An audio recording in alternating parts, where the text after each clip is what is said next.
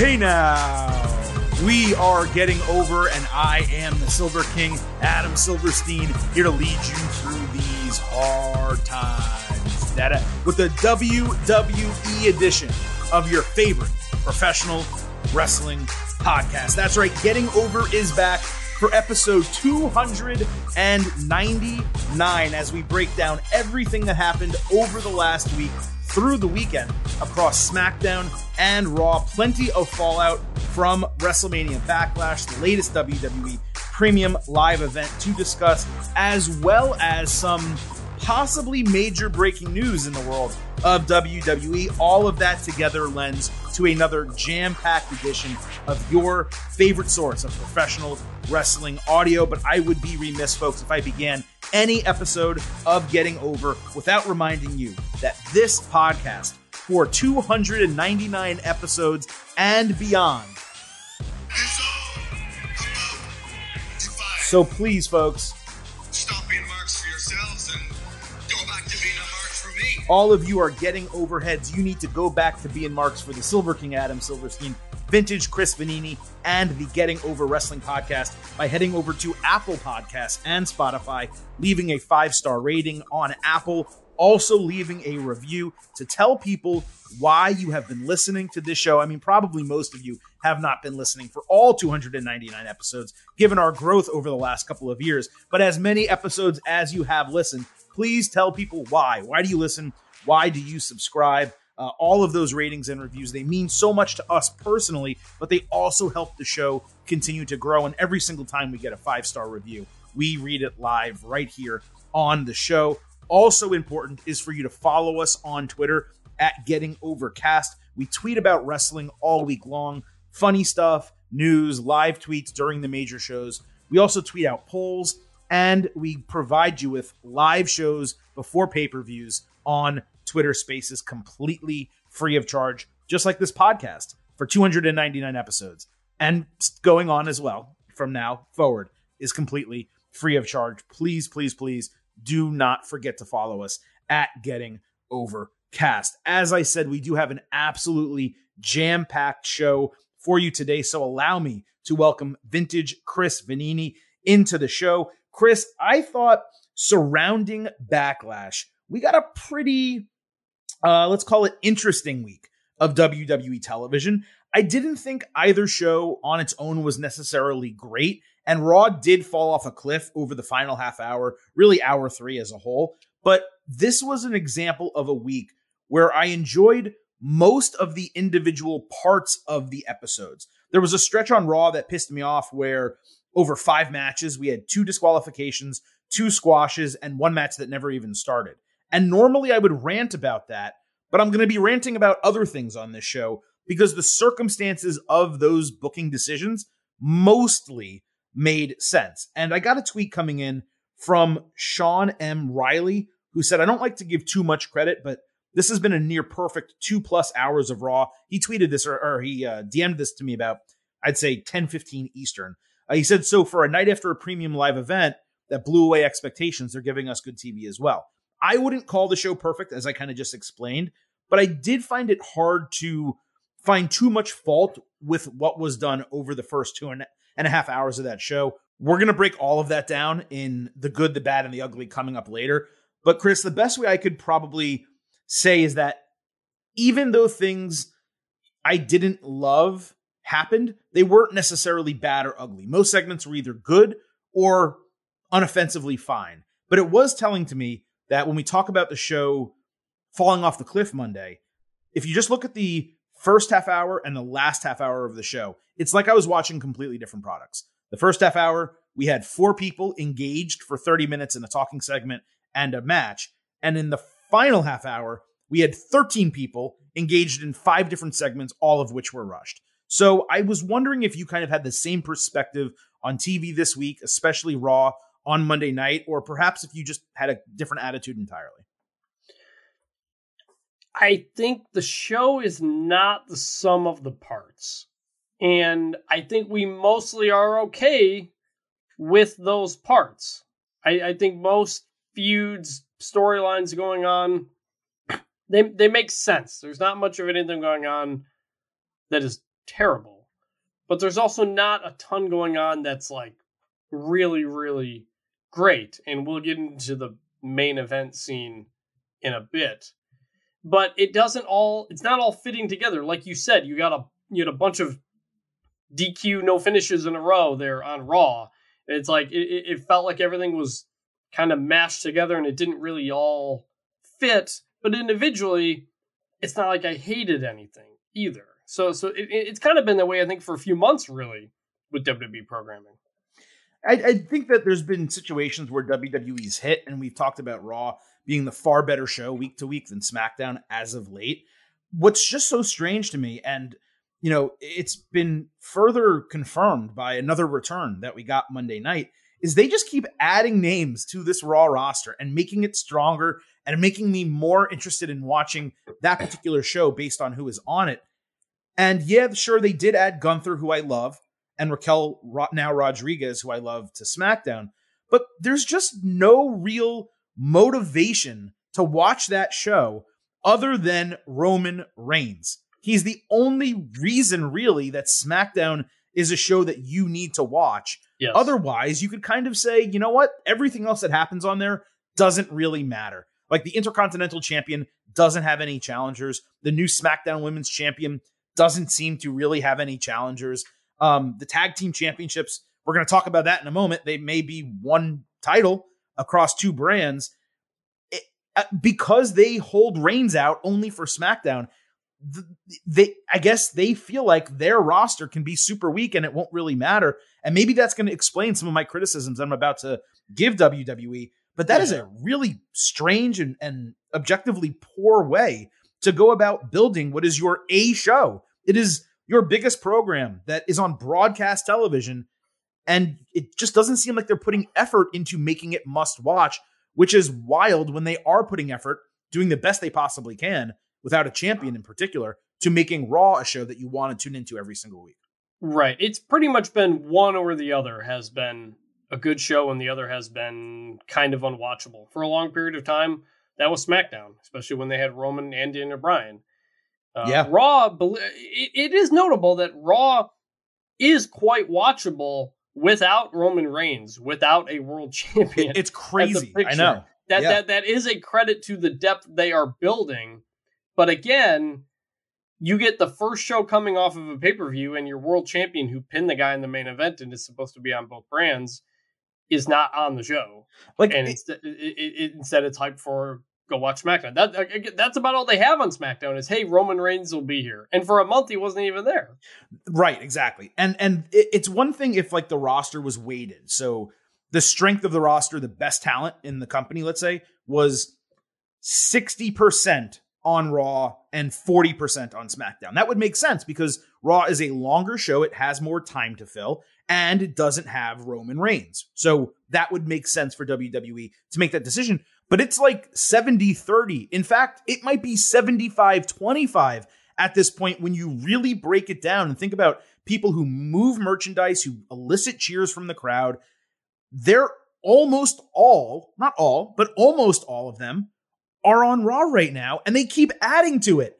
So as someone who prefers watching wrestling on Monday night and prefers Raw to SmackDown in terms of the creative, what we're getting right now, it's a positive for me. But unfortunately, I also have to watch SmackDown on Friday, and most WWE fans do watch both shows because they're both the main roster and there is crossover between them. And of course, every premium live event has SmackDown and Raw matches on it. So I don't fully understand the decision-making. And Chris, we're going to move into the main event momentarily, but there's a potentially pretty major news story going on with WWE. And when you take that into consideration, it makes the uneven rosters even more of a glaring hole for WWE. And makes the decision-making of the past couple months questionable as well. But that's what comes with unifying titles. That's which they appear to probably going to keep going back to with the tag titles. So very we prognosticated all of this. I mean, we put this out there as potential issues months upon months ago when they changed the booking of Roman Reigns. It all started at day one. When Roman Reigns missed day one, everything regarding him and the world championships changed from a WWE booking philosophy, and almost every decision they've made has been worse than what it likely would have been. Yeah, that's a pretty good way to put it. So I don't know that they've made a single good booking decision about the world championships in the company since in the year 2022. Yeah, and I think we're not in a lockdown. We're not in the Thunderdome anymore, but you can blame COVID for that probably. Well, for Reigns, certainly, missing day one and throwing things into chaos. But WWE didn't have to scrap its plans and just completely throw shit against the wall because he missed one show. You can work around that. Yes. And we'll see. We will. Okay, so I think you know where this show is going. Let us begin by sliding into the main event. We will move on to good, bad, and ugly and talk about everything else that happened across SmackDown and Raw in our second segment of the show. But as I said, we start, as we always do, as we have for every WWE show of the 299 episodes of the Getting Over Wrestling podcast that we have taped. We begin with the main event.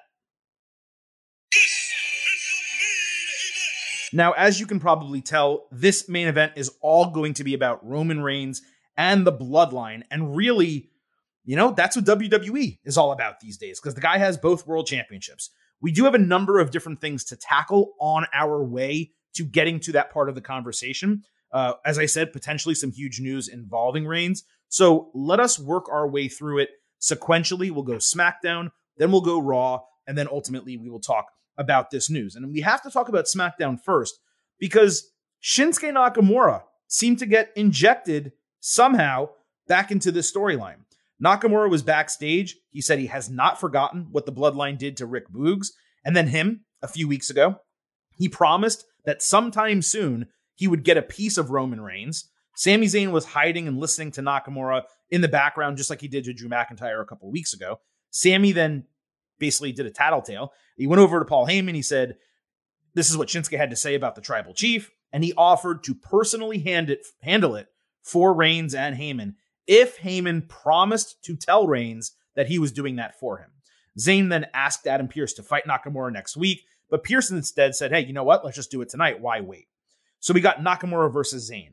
Shinsuke hit a sliding powerbomb. Then he ate a rough-looking Michinoku driver. Zayn escaped an armbar with a pinning attempt. Then he dipped out of the ring to avoid Kinshasa, but Nakamura hit a similar move outside. They battled around the announce table for a bit until Sami hit a haluva kick on Nakamura into the barricade and ran back into the ring to beat the count and win via countout in 9 minutes. So the storyline and match, Chris, go hand in hand here. So I want to just break it down overall.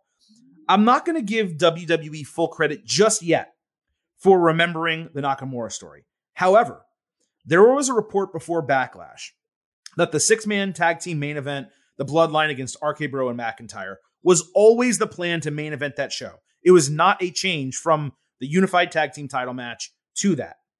So perhaps it was also the plan to tease Nakamura as an upcoming opponent and then return to him being that opponent after Backlash. That would have allowed McIntyre to get saved for a bigger pay-per-view, his match against Reigns, and not waste his title match either at Backlash or Hell in a Cell. If that's what actually goes down, then I'm going to happily retract my prior criticism from them forgetting about Nakamura, but all of that is still to be determined. We have to see what happens Friday on SmackDown.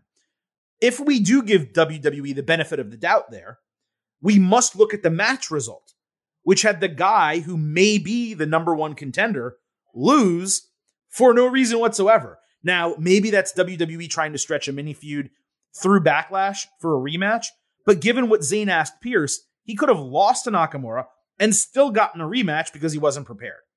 So that would have given Nakamura, theoretically, 2 wins over Sami instead of 1 and built him up even stronger as a number one contender. So I was just extremely mixed on this booking. The Nakamura and Zayn stuff backstage, the match itself, both of those were very solid. They made sense. But the booking decision, if Nakamura is actually going to be the number one contender, was a very, very strange decision. Yeah, I don't know if I buy all of it. Maybe the 6-man was always going to be the plan and Nakamura was going to be in it, because otherwise none of that made sense. It would make sense as to why Roman wasn't advancing a feud, and then you throw him into the 6-man, because we kept saying, where the heck is Roman? Why is he not feuding with Nakamura? I don't know. Either way, Nakamura versus Sami Zayn was good. I am really enjoying Sami Zayn conversations with Paul Heyman and looking to get favorable treatment by being a tattletale. I think it's an interesting direction for his character and fits what he's been doing. So that was good. I guess this makes sense. I mean, we were all excited when Nakamura came out, that day to challenge Reigns. It didn't go anywhere. I'm glad they've come back to it. And the crowd popped for him again on Friday. It did. So maybe it's another one-off. This is what you want to see. You want to see fresh matchups. They don't need to be 3-month feuds every time. Give me Roman and Nakamura in a one-off. We enjoyed Roman Cesaro in a one-off. Yep, that's exactly what I was just thinking. You can do things like that. And we'll get into it if it's just something different. We know Nakamura is not going to win, but it's a matchup we haven't seen. Give us something fresh. A problem WWE has is that it's like only the people feuding with each other can fight each other. And that lasts months and months at a time. So I'm intrigued by this direction. And if we get Roman Nakamura, which I hope we do, I think that'll be fun. Yeah, whether it's Nakamura Zayn interim, whether it's Nakamura Reigns at Hell in a Cell. I think holding off Drew McIntyre and Roman Reigns, that's the goal. That needs to be the goal of the entire thing. So as long as they're doing that, I'm happy. If they run Reigns and McIntyre at Hell in a Cell and Reigns just beats him, then they're throwing away an A-level match at a B-level pay-per-view. That's a main event for a stadium show. And if they throw that away at Hell in a Cell, I'm going to be extremely disappointed in them doing that, even if it is a situation where Reigns cheats to win and therefore McIntyre deserves a rematch. That first match should be at a huge show. You want people buying tickets to see your top babyface against your top most dominant heel star of the company. So my hope upon hopes is that what I just laid out there is actually what WWE is doing. But Chris, as I said, I don't want to give them credit for doing it when they haven't done it yet. Correct. I mean, McIntyre Roman, in December, I thought that was going to be the main event of WrestleMania. That is obviously something you want to hold on to. So I get doing that. It's been a weird path, but Roman Reigns is back on TV and he's kind of feuding with somebody, and it's individually, and it's literally been a while since that happened. Yeah, and look, it's early May, almost mid-May that we're doing this. SummerSlam end of July is actually not that far off. So you could figure out a way to do Reigns McIntyre at SummerSlam, or at the very least, considering Money in the Bank is really one of their 4 biggest shows these days, Money in the Bank, the beginning of July. We're not far from that. So there's really no reason at this point not to hold Drew McIntyre for one of those major shows. And Nakamura is the perfect person to give Reigns a one-off title feud for Hell in a Cell. It really does work out perfectly if they do that. But a little bit of a tease here. We're not done yet. We're not there yet. We got some major news potentially regarding Roman Reigns that throws that entire concept into chaos.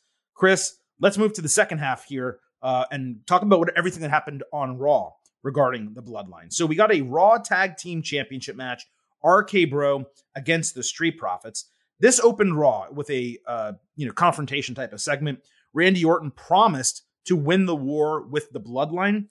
Orton said they still want to unify the titles.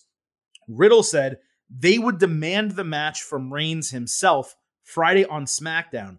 And if he doesn't accept, then he doesn't believe in his cousins, the Usos. The Profits came out and said, not so fast. Plus, we want the smoke. So Riddle came back with RK Bro 420, says we just smoked your ass. That got a huge pop, by the way, from everyone in the ring, the fans, everyone. But it probably should have been saved for a post-match because it's something he's saying that they already did it when they haven't done it yet. So that was weird. But great Rob Van Dam throwback. Very, very cool. Montez Ford in the match hit a super impressive tope cannonball outside. Orton got the hot tag and hit his signatures. Riddle blind tagged and went for the springboard floating bro outside, but instead nailed Orton. He ate the anointment and a frog splash from Ford, but Orton broke the fall very late. Ford went for a second frog splash when Riddle popped up for an insane RKO out of nowhere to pin Montez clean and retain the titles in 10 minutes. Cameras showed Orton standing outside of the ring, mouth agape at Riddle's RKO, couldn't believe what he just saw. And I said this on Twitter, I'm going to say it again. Riddle now has 2 of the 10 best RKOs ever, which is crazy when Randy Orton's been doing the freaking thing for 20 years at this point. Riddle has 2 of the 10 best ever. This was an awesome match, an awesome finish. The segment took the first 25 minutes of the show, and for only 10 minutes of that to be wrestling, to me, was disappointing, because for the Profits to basically get taken out of the tag team title picture, if they're going to unify the titles, they just lost to one half of the champions at this point. They should have gotten far more time to get themselves over despite the loss. I went 3.5 stars and a B for the match. But Chris, the part that really bothered me, and you can address any part of this you want in a second, the part that really bothered me was WWE going back to the tag team championship unification storyline. My hope was that they would forget about it after the Backlash 6-man tag. But no, it seems like we're headed for it anyway, even though it doesn't make a shred of sense at all. For SmackDown, for Raw, for the teams, it doesn't make any sense to unify these titles.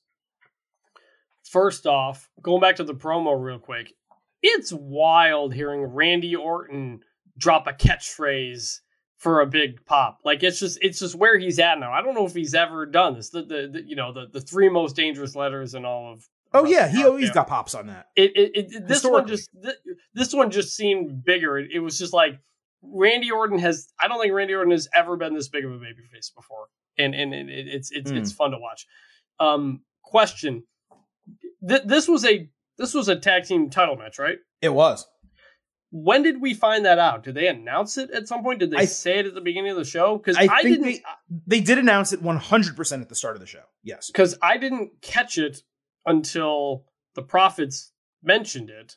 In which case, why are Riddle and Randy Orton, either way, why are Riddle and Orton talking about the Usos, talking about unifying? They've got a let me explain that match right now. Yeah. Oh, so that I can actually explain, just like, if I'm doing WWE's job and explaining it to you, like I can do that. So you have to remember the Street Profits inserted themselves into this entire storyline before the tag team title unification match was going to happen. And basically what was decided at that time in kayfabe and storyline was they would do the unification, and the Street Profits would be the number 1 contenders. They would get the first title shot. So because the unification didn't happen, the Street Profits got the title shot with Orton and Riddle. Don't forget, the Profits beat Orton and Riddle. Or was it Montez Ford beat Orton? Somehow Orton got pinned like a month ago. It looked like a screw up in the match. It was supposed to be the finish. It just wasn't done well. So they were legitimately the number 1 contenders. So they did deserve the match. And I believe they said that they would defend the unified tag team titles against the Profits on the Raw after Backlash. Because the titles weren't unified, they only defended the Raw titles. So all of that to me was completely legitimate. It was just, they kind of ruined the number 3 tag team in the company as the challenger, kind of unnecessarily, when they're now apparently about to unify the titles again. Like, why not do Alpha Academy here? Or just not have a match. Or just not have a match or not have a title match. It was just, it was weird. And so I was like, well, okay, opening the show, they're talking about unifying the titles. I know who's winning this match. And, it was fine. It was short. The RKO was incredible. I think that might be a top 5 RKO of all time, all things considered. They did swerve me. I'm going to say, we knew RK Bro was winning the match. And I'm sorry to interrupt you. Yeah. But they legitimately swerved me. When he hit the floating bro into Orton and immediately took the anointment and the frog splash, I was like, holy shit, they're going to change the titles. That's how they're going to get out of the unification storyline. They didn't, but they swerved me. I thought in that moment the titles were changing. It was so confusing because, like I mentioned, these 2 teams have fought each other so many times in so many ways over the past month, trading wins, singles matches. You forget who deserves what. They're just having matches. And I was just like, oh, it's a title match. I forgot why this is happening. It was weird. Oh, the Profits lose. Okay, so they're out of the picture. And we're still going toward the unification. I don't love this overall, even if I enjoyed the segment. Right. Like, the match was good. As I said, it was too short. But no matter what, the story of what they're actually doing is annoying. Now, look, they could head over to Raw. Reigns could deny them. Say, we're focused on family. We don't care about your titles. Like, it's possible that they still don't do it. But the way that Riddle called out Reigns, I mean, I can't really imagine them not pulling the trigger and actually going with the tag team title unification. Right. No, they've said it too many times to not do it. They're doing it at some point here. So the most appalling thing to me Monday night, and this will lead into our larger conversation that really is the point of this main event, was Roman Reigns being absent from Raw. Remember, folks, it was WWE's decision to unify the titles. Not mine, not Chris's, and not any of yours. If you are going to do that as a company, your champion needs to be appearing on both shows regularly. Maybe not every week on Raw if he's a SmackDown superstar, but especially right after a pay-per-view. Because why the hell would you, if you're WWE, make your fans wait 5 or 6 days to see this guy? How is it that with the loaded Raw roster, there is no one really other than Cody Rhodes who actually has their sights set on the championship? You could say Seth Rollins also, but Cody Rhodes is really the one who said, I'm going after the WWE championship. From a general standpoint, Chris, and we're going to get into the specifics in a moment, the way they are handling this just continues to irk me and bother me. And given it looks like they are going to unify the tag team championships also, I only see this frustration continuing to mount, because if the Usos are SmackDown superstars, why are you going to have them go to Raw if you're not having Roman Reigns go to Raw? I know they have. I know the Usos have been coming to Raw recently for this feud over the last month. But with that roster so freaking thin over there, it just does not make a shred of sense to unify a title, the world title, let alone 2 sets of titles. I don't get it. We didn't get it when it was, I don't know, December, January, when we first started talking about unification in any kind. I like the brand split. I like having the extra titles. It's necessary. Especially when the roster was so big. Having fewer, if you're not going to have Roman Reigns on every show, then why'd you unify it? That was the whole point. Exactly. Like it'd be different if Roman was here every week, feuding with multiple people, doing that kinds of stuff. Like, even the Brock stuff didn't happen every week on every show. It was typically once a week. So it's like, what's the point of this? What is the benefit to anybody? If you're gonna do that and not have your world champion on your show, you gotta really elevate everything else. The United States title, the Intercontinental title, they need to be the biggest things if you're not gonna have the champion on there. Now, they are kind of doing that with the Raw Tag Team Champions, so credit there.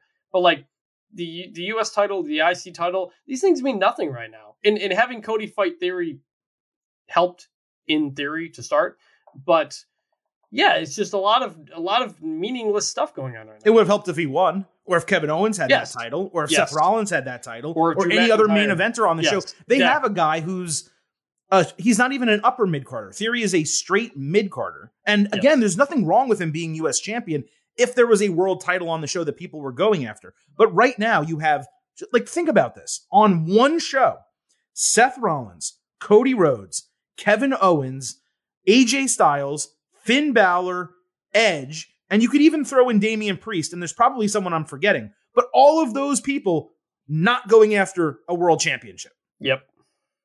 That is mind-numbing to me.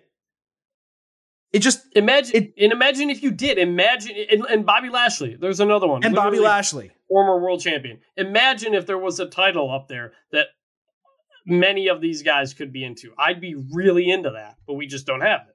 And if one of them was United States champion, I could at least buy that. Like if Lashley was the US champion and he's fighting against all these baby faces and eventually Styles beats him or Balor beats him.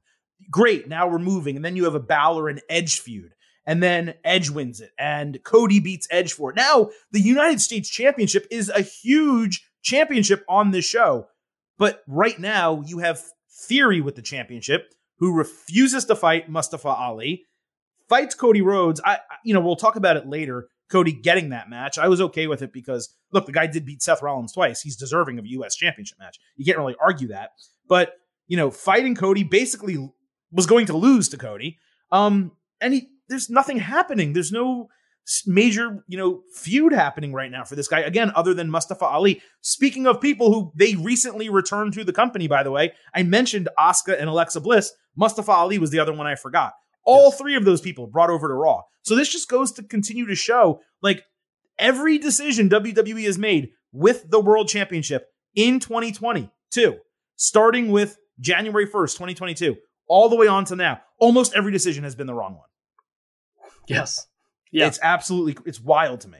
Now, Chris, I say all of that to transition us into the actual main event of this show, which is a report, multiple reports actually, that have come out since the conclusion of Raw Monday night, that Roman Reigns is no longer being advertised for WWE television or house shows from the end of June until Labor Day.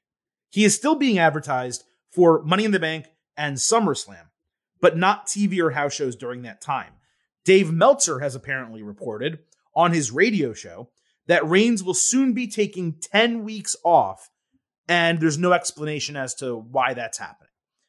That sounds to me, and I'm purely speculating here, that sounds to me like a movie shooting schedule. But I digress from that. If this reporting is accurate, if any of this is more than just supposing, right? Like people extrapolating advertising into being booking, and we don't know the details here. So it's very tough to speak to this intelligently, but we have to take it at face value at this point because this would be major news. It would be unfathomable to me for a variety of reasons.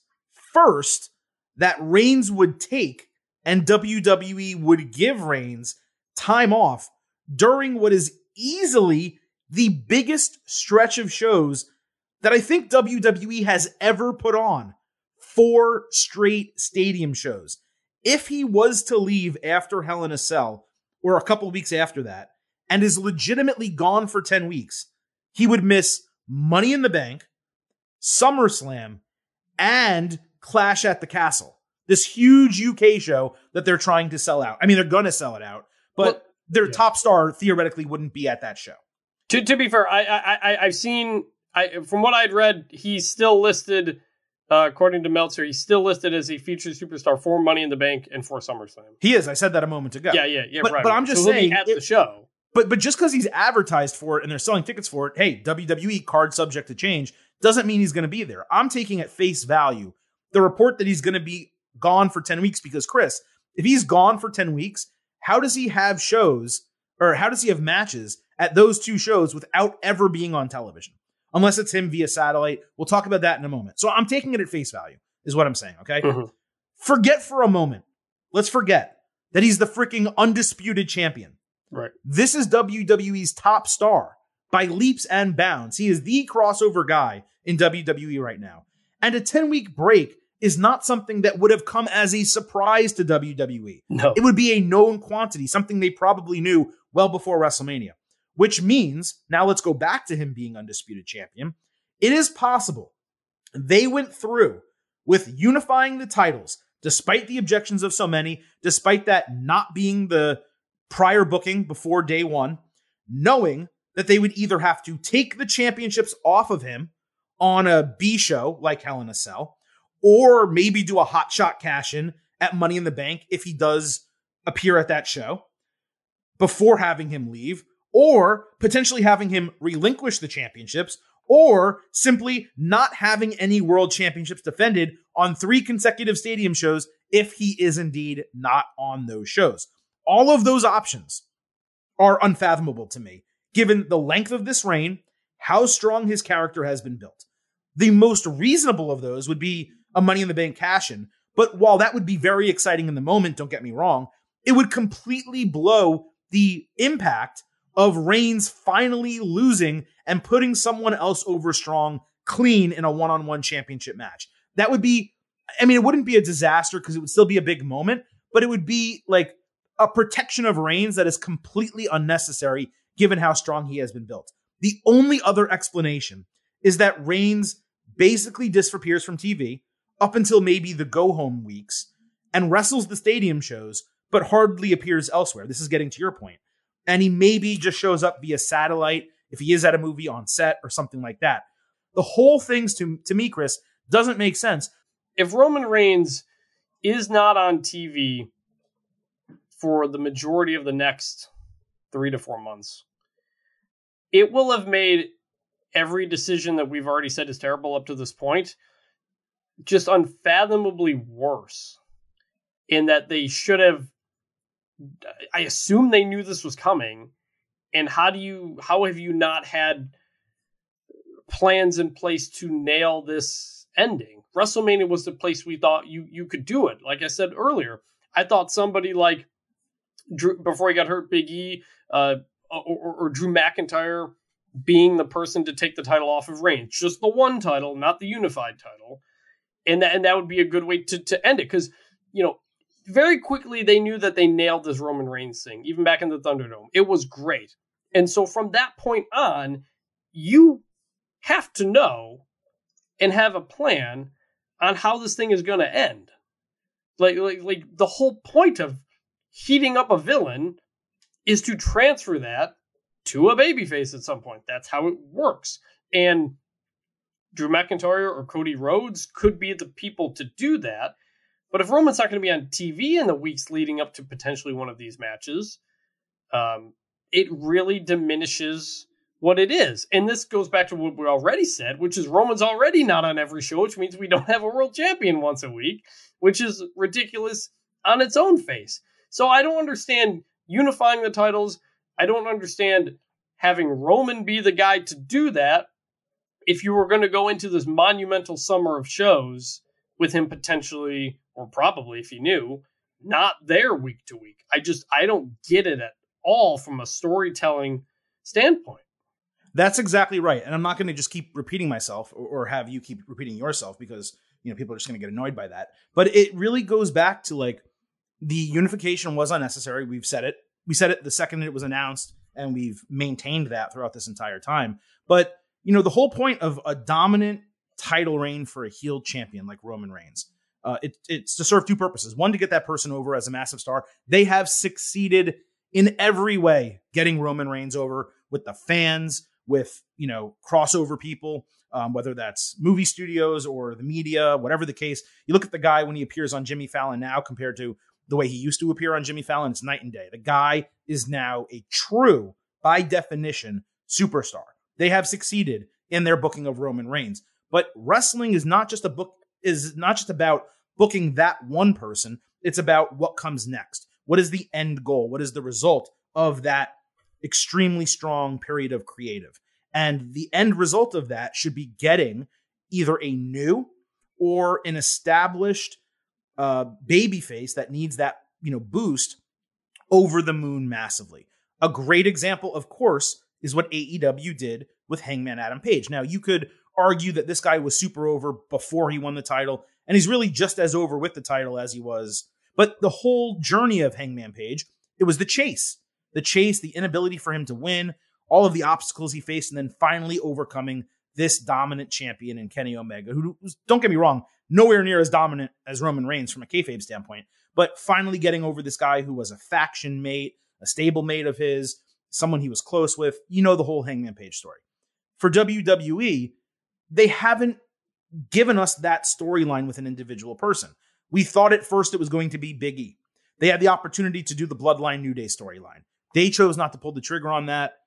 That's their decision. Big E got the championship anyway.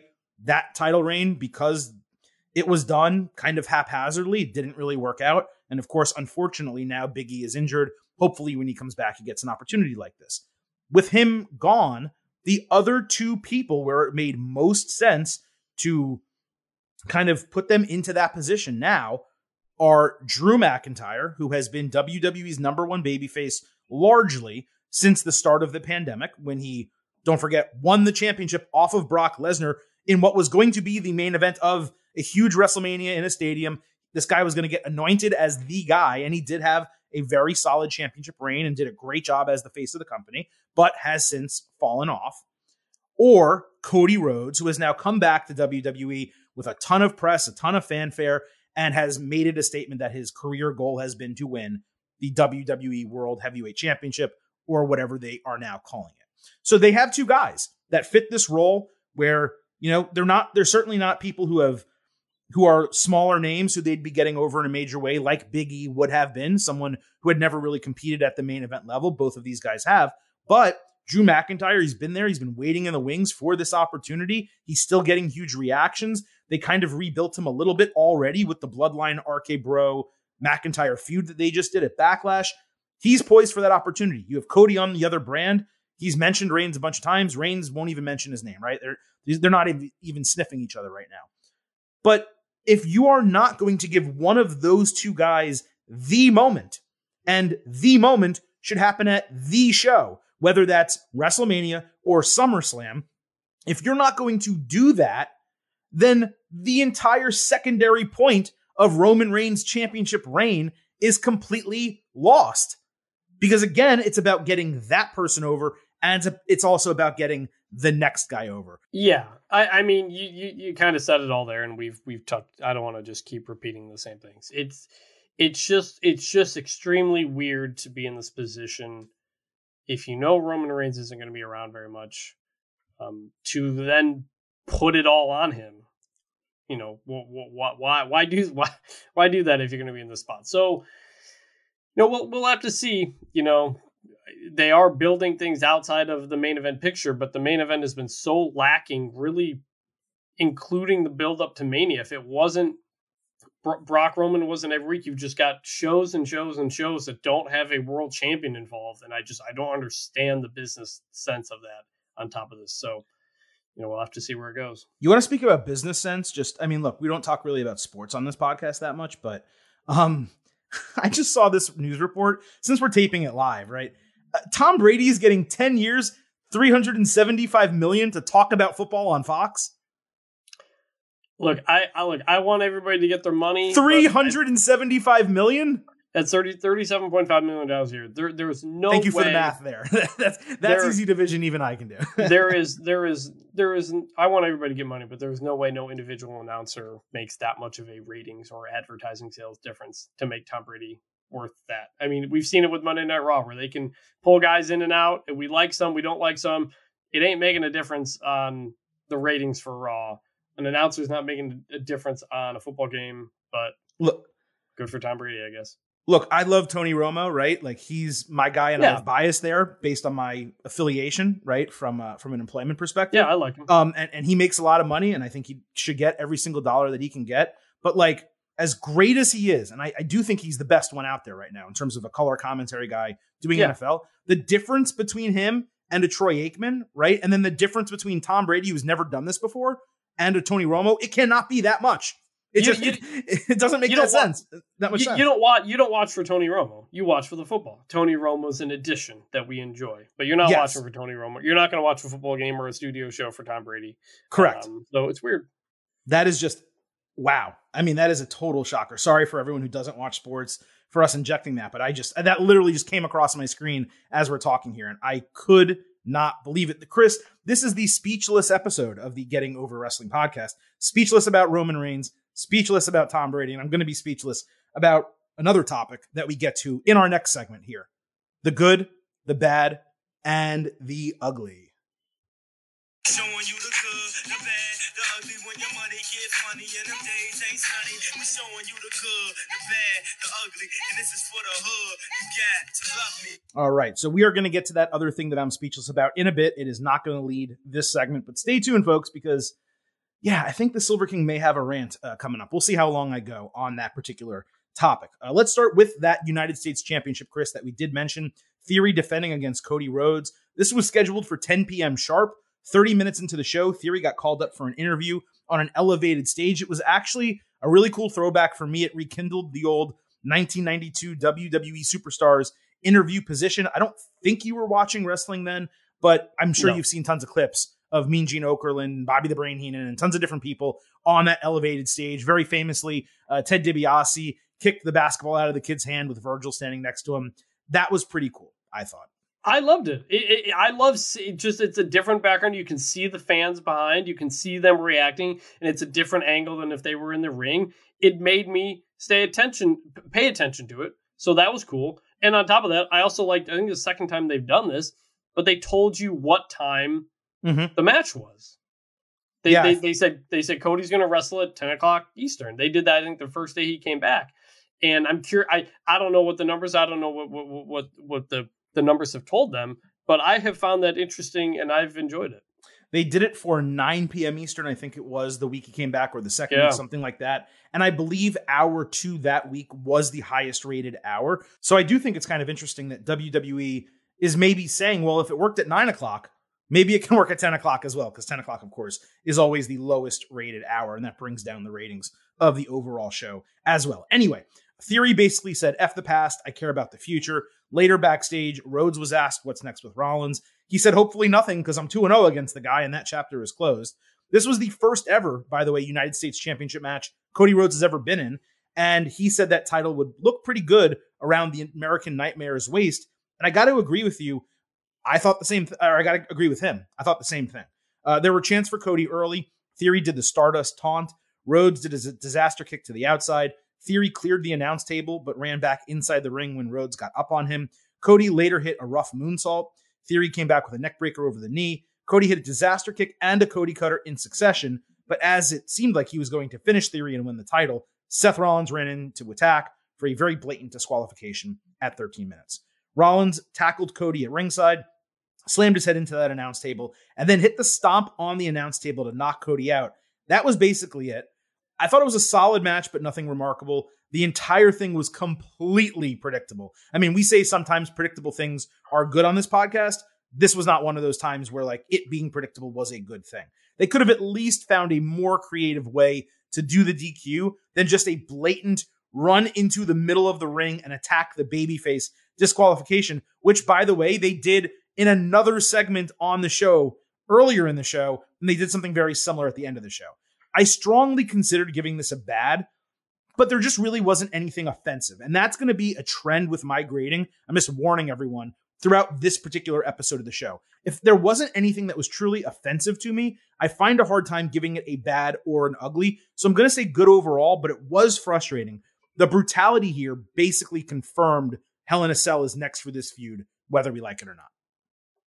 Well, and it wasn't even that brutal. I mean, that's where I'm going to start. Like even afterward, a stomp onto the table. I mean, it's meant to be. Yeah, but people get put through the tables every other day. I know, like they came back from commercial, I think, or something, and Corey Graves said like Seth Rollins had crossed the line.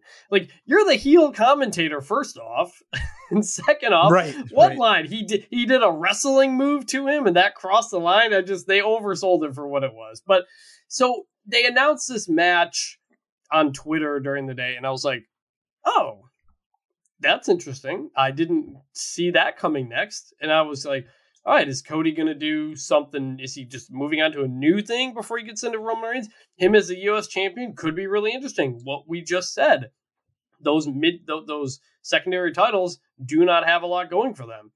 I'm like, there's a lot of possibility here. They do the interview. I like that stuff. But when the match starts with the big video package about what happened on Backlash, yep, I was like, oh, okay, I know what this is going. This is going to. They're reminding us that Seth Rollins is there. So when Seth Rollins interferes, for anybody who didn't watch the show, we're going to understand why it happened. And that's what happened. And it was fine. I'm giving it a good. It was like you said, not offensive. It was fine. They just got me excited for something new, only to give me something not new. And so I'm like, all right, fine. It was fine. Yeah, it was fun. So are you saying what's your grade? Good also? It's a good. It's a low good. It was fine. Very low good. I completely agree. Now, I'm going to go 3 segments in a row. We'll do at least 3 separate grades here about Judgment Day, because they had a really, really big segment that took across the first hour. It was played out across the first hour, I should say. So the Judgment Day made its way to the ring. And if it sounds strange, me saying that, that's because WWE unnecessarily shoved the article "the" in front of another group name for absolutely no reason whatsoever. This one doesn't even make sense. They are a day of judgment. Like, just like Undisputed Era, they were an era of Undisputed. I think it's fine. It's not. To me, it's kind of interchangeable. It's not like removing a first name. They didn't change the name. Whether it's the Facebook or Facebook. Honestly, I'm them being the Judgment Day, an abstract thing, is just it. I'm not going to think about it more than 2 seconds. Okay, fine, but this is the 2 seconds. I said it, and that's it. I wanted to say it. Honestly, I didn't even realize till you brought it up. Just as with New Day is the New Day. They don't need to be. New Day is a really good name. Period. That's all you need. They're whatever. the New Day. They're the New Day, but they also yell New Day. Like, it works interchangeably. It's fine. I won't be using the on this show. Okay. That's all I'm saying. Really brave stand. I know it's a brave stand that I'm taking, folks. I'm doing it for you. I am rallying against the insertion of unnecessary articles in WWE names. Anyway, away from that. Edge got a new haircut that mirrors Rhea Ripley. It was kind of an old new haircut. He got some cheap heat ranting about the fans in the IWC, saying nothing and no one can touch them. He got a big reaction in this role, I thought, for the first time. Damian Priest said they're capable of destroying everyone, all of the fans' favorites, and that they added an instrument of brutality, of course, referring to Ripley. She had a Scales of Justice mark under her eye instead of like the cross that she normally has, and claimed she was used by the fans who used to sell the autographs that she signed for them. Then she promised to destroy Liv Morgan. Edge put himself over as the one who was responsible for breaking up the Ripley and Morgan team. He said his movement isn't done because they are looking for more members. And then Liv Morgan did an entrance that interrupted Edge. I said it Sunday night, Chris, but even more than at Backlash, this presentation on Raw for me was easily the best stuff we've gotten from Judgment Day. It got off to a really, really rough start. It seemed like they just did not know the way they were going to present this group, but it has steadily improved. And Monday, I thought they really hit the mark. Ripley looks like $1 million. And I have never seen someone with hair like her that actually looks like someone poured ink into their hair, like tattoo ink, before coming out, like almost like it was hair gel or something like that. Plus, I think it was. Edge indicating that they're going to keep growing the group means this is going to be a real faction. They're going to have at least 4, maybe more. So That's all in all, top to bottom, this part of the entire segment was a good for me. Presentation, great. When they come out, there was a screen cap of them them all standing in individual lights surrounded by darkness at the top of the stage. Really cool look. Love that. Are we just talking about the promo stuff here, or are we going on to the live stuff? Because I got just the promo, just this part of the segment. Okay. I loved Damian Priest here. This was the coolest he'd ever sounded. Like, I want this guy cutting promos every week. That was really, I was like, holy crap, I forgot this guy can do this kind of stuff because he'd been a babyface for so long, doing weird stuff. This is a really, really cool Damian Priest that I am into.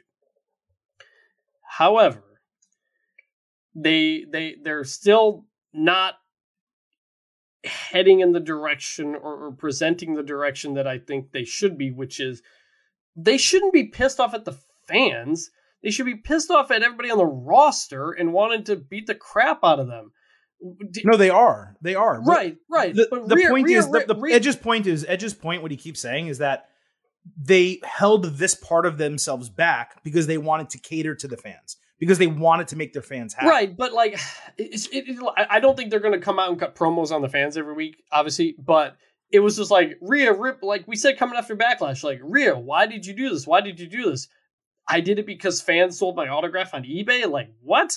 That was not what I expected. That's not evil. Like, I want some evil. I like I said, I want them. They're going to keep growing. It's gotten better without a doubt. It continue to get better. This is obviously not the final thing, but I was waiting for like we're going to destroy the WWE roster. We're going to take everything. They said that. Kind of. But, yeah, he said, like, he goes, we're going to destroy all of your favorite wrestlers. Right, but it was directed at the fans, not like it was directed at the fans, not at the wrestlers. Like, we're coming for you. It was, hey fans, we're coming for your favorites because you like them and we're going to beat them up. As opposed to like, we're going to take what's ours. He said that. He goes, I've been here. I haven't won the championship back. Like, they've been saying this. So I'm not saying you're wrong. In this particular promo, it was focused on the fans. But what I'm saying is Judgment Day had established that previously. That's all I'm trying to say. So like it was like the second time Judgment Day came out, the two of them, that they referenced the Bad Bunny thing. Right. With Damian Priest. I was like, that's exactly it. That's exactly it. But you got to start with that. That's got to be the foundation. But they did. They can't keep saying the same thing every week. But this was more an induction of Ripley. No, but right. And I'm saying in Rhea Ripley's case, that's where it should have started, as opposed to fans anyway. It's a little thing, but it was too much. Hey fans, blah blah blah. And I know it. Look, it's a promo in front of an arena. That's what you're doing.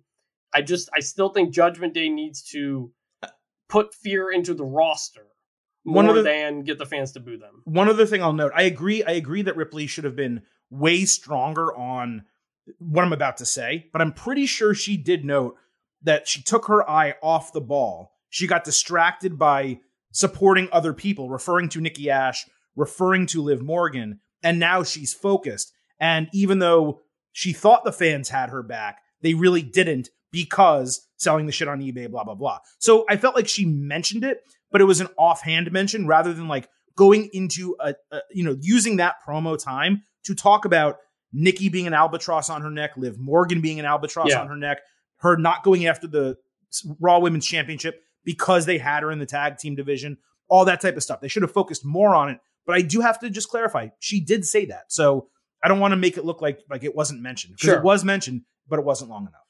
Sure. Okay. That's fair. That's fair. Two more parts here involving Judgment Day Chris. We had Rhea Ripley versus Liv Morgan immediately after this. Judgment Day stayed at ringside, and Edge kept taunting Liv during the match. Morgan did a springing hurricanrana. Ripley caught her in a body triangle, and Liv screamed, "I hate you" at her. I thought that was pretty funny.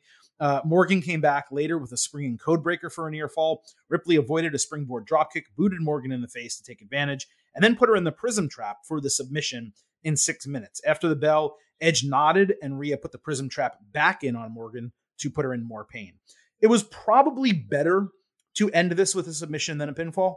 For WWE, they treat pinfalls as usually more important than submissions in terms of like putting someone over or protecting someone. They believe if you tap, it's less of a big deal than if you get pinned. But either way, I'm glad the finish was clean. Look, we all, or most of us at least, love Liv, want her to get pushed, want her to eventually be a champion. But you can't put Rhea in a growing faction and have her lose her first match. And you really can't have her fight someone other than Liv Morgan when they're in the middle of a feud, period. So my only disappointment here was actually the length of the match. Let it go 8 minutes. What's the harm in putting 2 more minutes on this match, especially when we saw what came after this over the rest of the show? So because of all that, I went with good. Yeah, certainly a good. I kind of understand the match not being so long because the point is Rhea winning easily. She has shed this weight that she was carrying, and now she's free to just dominate, and she dominated. So it worked. In the context of women's matches in general don't go long enough, yes. But in this specific instance, it made sense for the time, so I was fine. Definitely good. And real quick, one note before we move on. I don't know if you caught it. Ripley has new music. It played for about 5 seconds after the bell. And it seemed to be really good rock music with lyrics, like not necessarily a downgrade, but it's tough to say until we obviously hear the entire thing. I just don't see why it was necessary to change it. As long as they do go back at some point to This Is My Brutality when she's a babyface again, I'll probably be okay with it. That theme is just far too good to get thrown away for, permanently for no good reason. Well, it's the same thing with Edge. I mean, exactly. Metalingus is, if you're this much of a spooky heel, you get a little bit more spooky music. It makes sense. I didn't actually catch it, though. I'll listen for it next time, though. It's literally only 5 seconds, so you can barely hear it. But you're right. As long as it's replaced with something that's equally as good and the other one is still in the arsenal, I have no problem with it. That's just a general sentiment that I have. So the third part of this was Finn Balor versus Damian Priest. So after the match, Morgan is in the prism trap the second time. Balor's music hits. He makes a full entrance. Then AJ Styles makes a full entrance, and they do Too Sweet together at the bottom of the ramp. It was strange that they both took their time and didn't rush to the ring for a save. Now, Ripley had released Prism Trap, so it's not like they really needed to save Liv anymore, but the whole point in them coming out was to stop Judgment Day, right? Anyway, Styles and Judgment Day remained at ringside for the match. Liv left. Ripley stood in front of Priest as Balor was ready for a tope, and Edge just speared his ass for the disqualification. This is what I was saying earlier. Rollins runs in with Cody. Edge just ran in and speared Balor really for no good reason for the disqualification. Styles made the save, beat both of them down. He paused when Rhea turned him around by the shoulder. Edge used that distraction to throw him into the middle turnbuckle and do a really clunky high-low spear with Priest. Priest sweep the leg. Edge did the spear on top. Normally, I would shit on an unnecessary match with an unnecessary disqualification. I personally felt watching this, it was all purposeful to establish Judgment Day's dominance without giving Balor a loss. Like, we criticize the Finn Balor booking, and I'm going to continue criticizing the Finn Balor booking. But it is worth noting that WWE, in all of the times they have him lose or get beaten up, they do it in a way that they consider to be protecting him at every turn. This was very Attitude Era-esque in terms of faction building. They used to do this stuff all the time back then. As long as it doesn't become a habit where this is happening every single week where there's a match, but it just ends in a disqualification because Edge or Priest or Ripley runs in, I'm going to stick with good for now this time, because they literally spent 30 minutes of this show on Judgment Day. The first hour of Raw was 30 minutes on the tag team picture with RK Bro and the Street Profits, and then the second 30 minutes was all about establishing Judgment Day. As far as I'm concerned, it worked. I do wish Ripley had hit Styles. That's really the only thing I would add to this. Yeah, I really appreciate putting the time in. You get a promo, you get matches, you really truly established the Judgment Day as a force. That's what had been missing. They'd kind of just been off doing their own thing for one segment with some spooky lights. You really give them a spotlight, and you establish them. And this is by far the best they've looked. I think they've gotten better each week, essentially, as they've kind of done this. So that is great. Finn and AJ doing their full intros instead of a save was weird. Is what it is. We wrote it. I didn't know it was a match. I don't think they had neither of them were announced. They were not announced matches. So it was the same thing with Liv when Liv both matches. So it was the same thing with Liv, where you're like, oh, she's coming out to cut a promo back. No, okay, it's a match. There's like that awkward moment because they don't tell you everything ahead of time. But as for the other match, honestly, like it was definitely giving this an all good. I would have been okay with Balor losing here. Frankly, like I after Rhea, I like via distraction. Yeah, sure, it could be distraction, could be not, but I like this idea, like I just said with Rhea, of them. They've turned evil and they've got some extra power and they're just better. Like, and there's a reason to fear them because, oh man, this person just beat Finn Balor. Holy crap, what could Judgment Day really do? And then Finn Balor, as the babyface, has to work underneath and gather the strength together with AJ to overcome them. Like, I always love strong heels. That's what Roman Reigns is, as opposed to just DQ interference, blah, blah, blah. It's a little thing. Either way, big fan of what the Judgment Day is doing moving forward. Definitely good all around on this. Yeah, I think the execution was not perfect, but overall it was a very, very strong 30 minutes, including all those 3 segments. Yes. We'll stay with Raw. Adam Pearce told Asuka backstage that she deserves the opportunity she's getting. Becky Lynch stepped up, saying it makes no sense for Asuka to get a title match. Pearce said, well, that's good. She's not getting a title match. She's getting a championship contenders match. He didn't use those words. Becky said, it makes no sense that you have to beat the champion to face the champion for the title. Beat the champion to be able to beat the champion. That doesn't make any sense. No shit, Bex. It doesn't make any sense. And thank you, because I guarantee we are going to use that almost every single episode on this soundboard going forward. Thank you very much. Maybe someone will listen. Lynch and Asuka argued. Asuka said Lynch dropped the title to be a mom, but she doesn't act like a mom. She acts like a baby. And then she started miming, carrying a baby and dancing. She is so freaking great, Asuka. This was obviously good for Asuka being Asuka. Becky calling out the bullshit. The backstage segment, this alone, I did love it. Yes, I've always appreciated Asuka, even if the English isn't fully there. She's so emotive and there's so much movement and charismatic that you can get into it without having to focus specifically on the words. And she'll say, you're not acting like mom, you're acting like baby. And you're like, oh, okay, that's funny. Like, I get it. So it definitely works. Yeah, love this. Great. Even the way she did it. You're not acting like a mom, you're acting like a baby. Like, she said something like that. It was just so freaking funny. Yeah. She has such great comedic timing. And because she's Asuka, she can be funny and scary at the same time. Yes. You can still fear her because she has been established for years as a threat. And seeing like Asuka and Becky backstage with Adam Pearce, like that was such a cool sight. Later, we saw Asuka and Bianca Belair and Becky all together. That is like 3 of the best women's wrestlers in the world. Yes, okay, I know people love Stardom, whatever. In America, these are 3 of the best women's wrestlers. Maybe some would argue the 3 best, certain people, right? So I mean, that's just so freaking cool to see all of that. Which is why I was so disappointed by what followed, which was the main event of the show, Bianca Belair versus Asuka.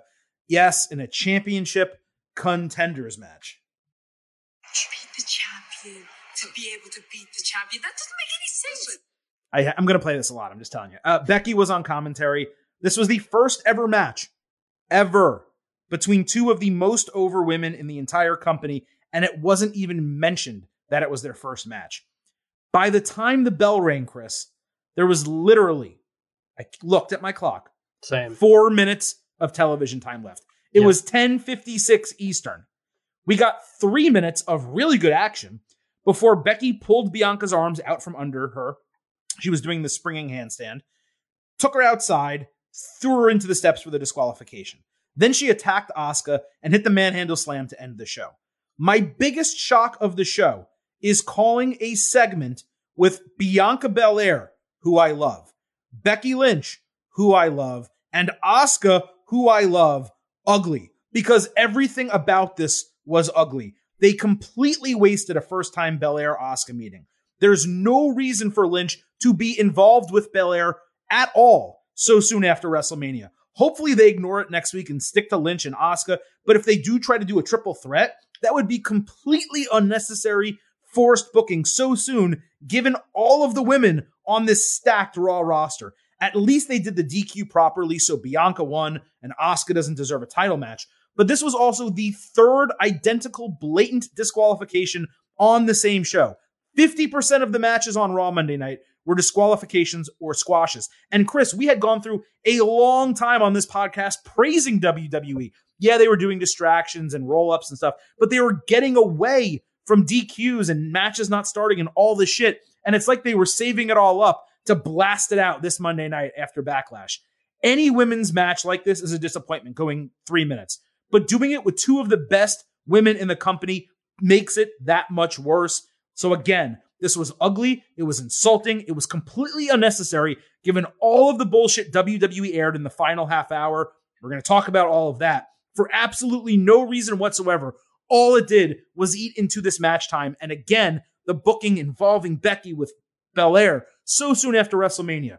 0.0, Mr. Blutarski.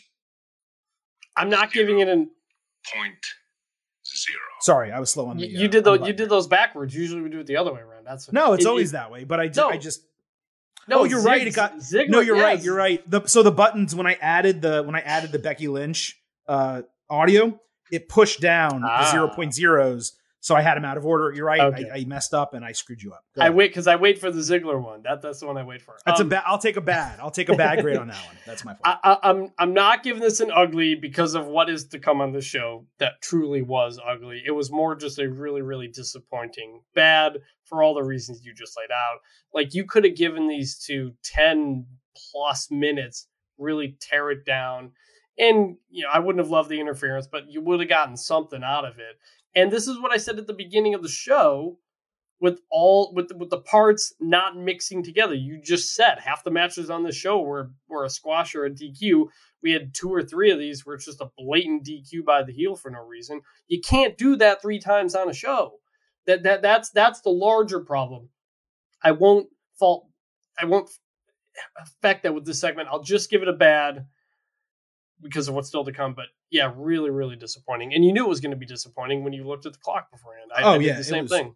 When they made their entrances and there were 5 minutes left, you're like, they still have to do 2 entrances and a match. Like, it was crazy. The reason why I went ugly instead of bad, I just want to clarify for listeners, it's because there was so much bad. The bad just compounded itself. It grew into a pile. And once that pile of shit grows to a certain height, that's when I give it an ugly.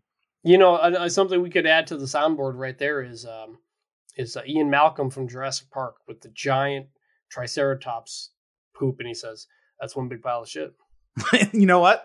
We will add that to the soundboard. Definitely. Great call.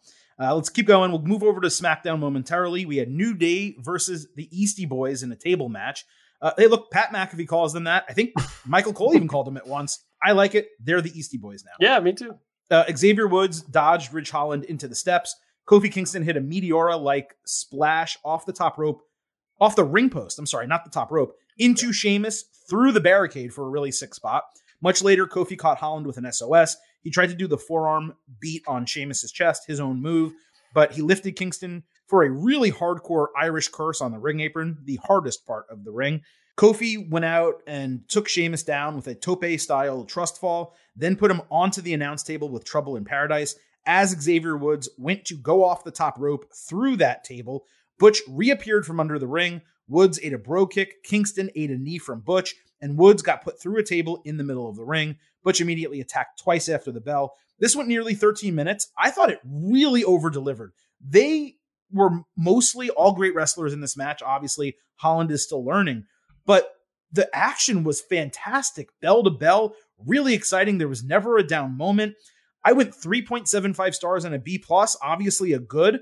I didn't find any harm in New Day losing 3-on-2, even though it was expected, but I did downgrade the grade a bit because of the finish. It was very entertaining. Otherwise, it would have been a 4-star match. Butch, having to do the interference made it 3.75. But man, that was a lot of fun on SmackDown.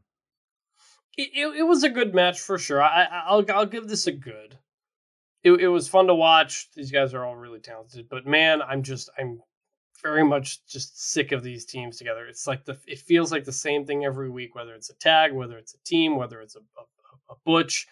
It's just like they don't do anything without each other for months. Going back to Big E getting hurt was when this whole thing started, and it's just nothing. There's nothing new with them.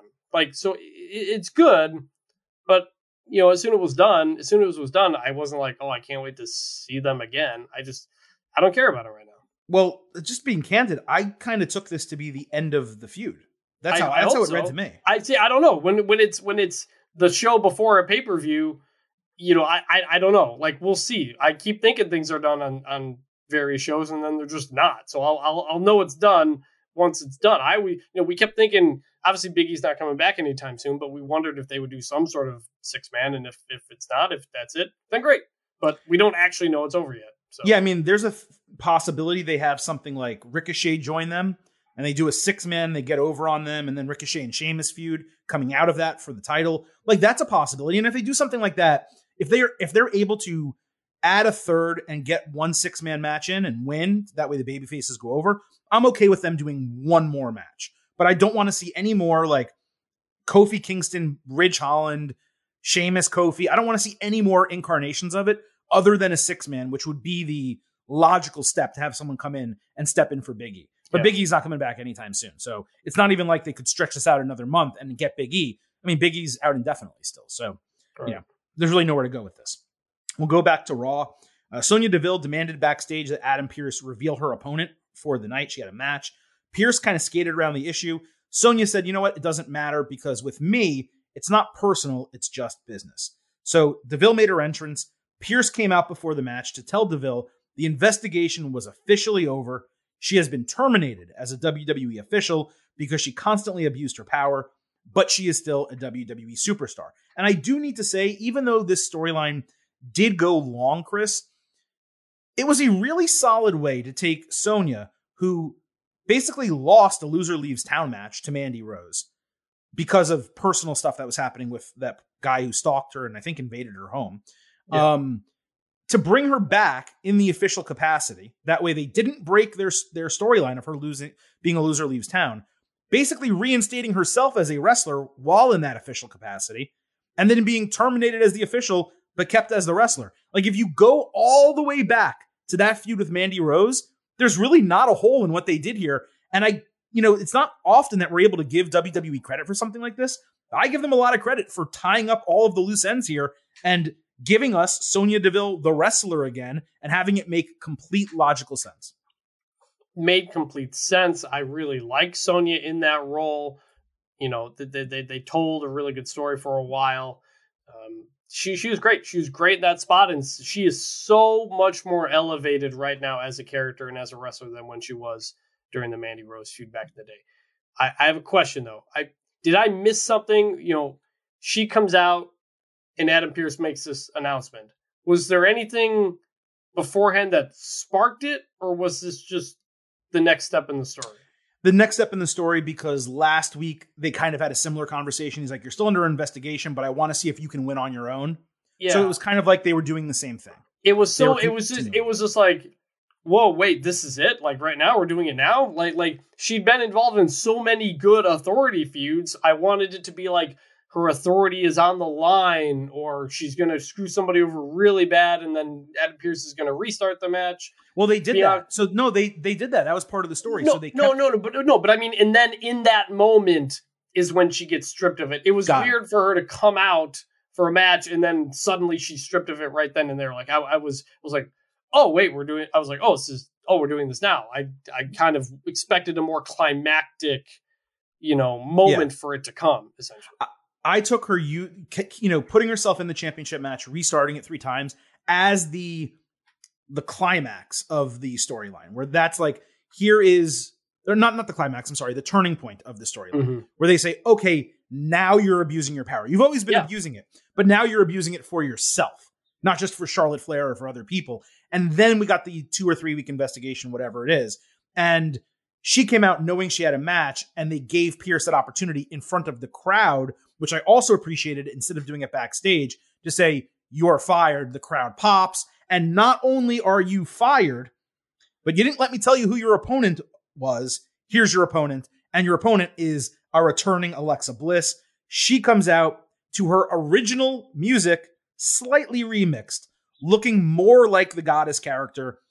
She did have the Lily doll. I presume the doll was with her only to sell merchandise, because there were no other Fiend elements in her look, in her presentation, or even in the Titantron. It was pure Goddess version Alexa Bliss plus Lily doll.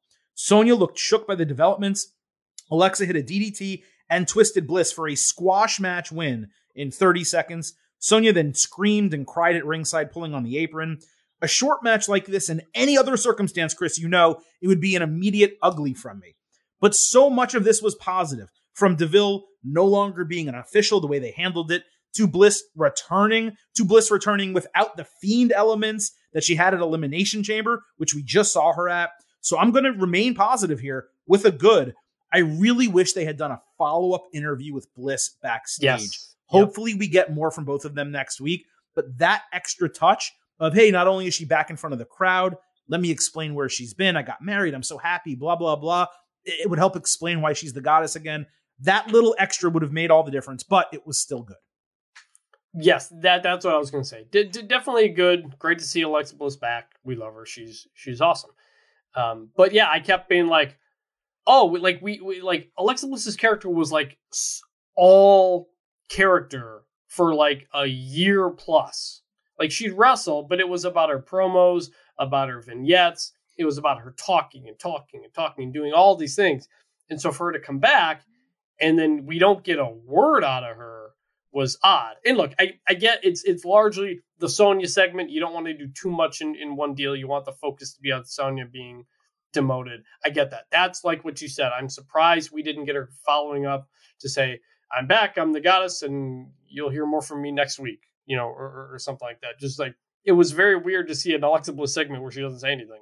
And that just jumped out. But this is still very much a good, and I'm sure we'll get that explanation probably next week. Okay, here it goes. Oh boy. Lacey Evans gave her long, drawn-out, breathless story for the 5th consecutive week. She talked about 2 family members overdosing and how wrestling helped her put herself and her family first. She rhetorically asked what anyone in the locker room can do to stop her if nothing else has. Again, she only got cheers after the Marine line. This time, she claimed to be a soon-to-be SmackDown Women's Champion and did not give the stupid line that she's been punctuating the whole thing with about, no, I'm not better than anyone else, but no one's better than me. So that's not a dumb line. It's a fine line. It's a babyface line. It's a babyface line, which was not included. Instead, I'm going to be the next SmackDown Women's Champion. Remember, this happened before Backlash. So after this ended, an announcer in the ring who I've never seen before, I didn't recognize her, and I quote, said, "Before we introduce her tonight live, Lacey has asked that you show the proper respect. So ladies and gentlemen, please applaud and welcome Lacey Evans." And Chris, I legitimately sat there on my couch, stunned. Like, I usually have my laptop on and I'm taking notes for this show while I'm watching the shows. I put the laptop down. I wish you guys could have seen my face. It was 100% a face like, did I just fucking hear that right? That is a heel introduction. Yeah. Period. Then she comes out in her fatigues with a military-themed, like, entrance track, an American flag waving behind her in the background. She starts hugging random people. She runs over to one dude in the crowd, nearly decapitates him with her knee, jumps up onto the barricade and flexes. Now, if this is truly a face gimmick, and through 5 weeks, Chris, of over-the-top sympathy promos that they've been force-feeding me to watch like Clockwork Orange, you'd think it has to be a face gimmick. So if it's truly a face gimmick, this introduction was handled so poorly that it was legitimately stunning, to the point that someone, whoever wrote the line, or the announcer, if she screwed it up, should actually be dealt with by WWE. That's just straight up incompetence to think that line is appropriate to introduce a face. I literally had to rewind the segment immediately to make sure I heard the announcement correctly. As if the fucking vignettes weren't bad enough. Telling a crowd after 5 weeks of forced sympathy that they should show the proper respect and please applaud and welcome her. I'm just dumbfounded that happened. And no, I'm not exaggerating when I say that.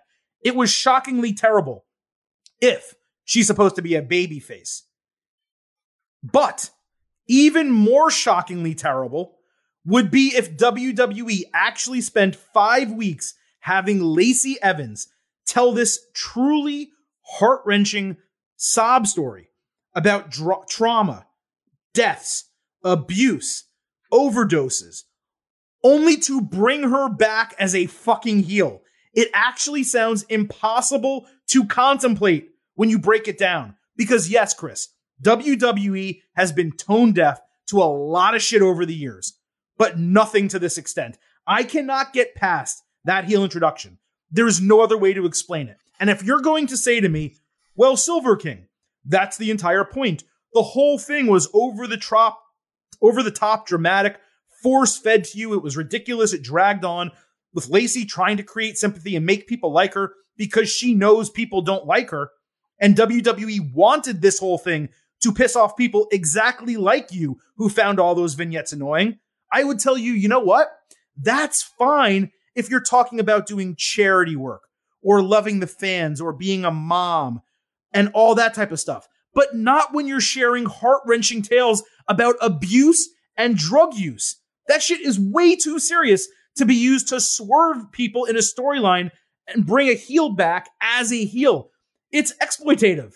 It's just not appropriate to do that. It's completely indefensible. And also, since when is WWE booking to fans like me? They rarely do that as it is. And then, Chris, and I know you want to get in, and I know you have stuff to say, but there's more, okay?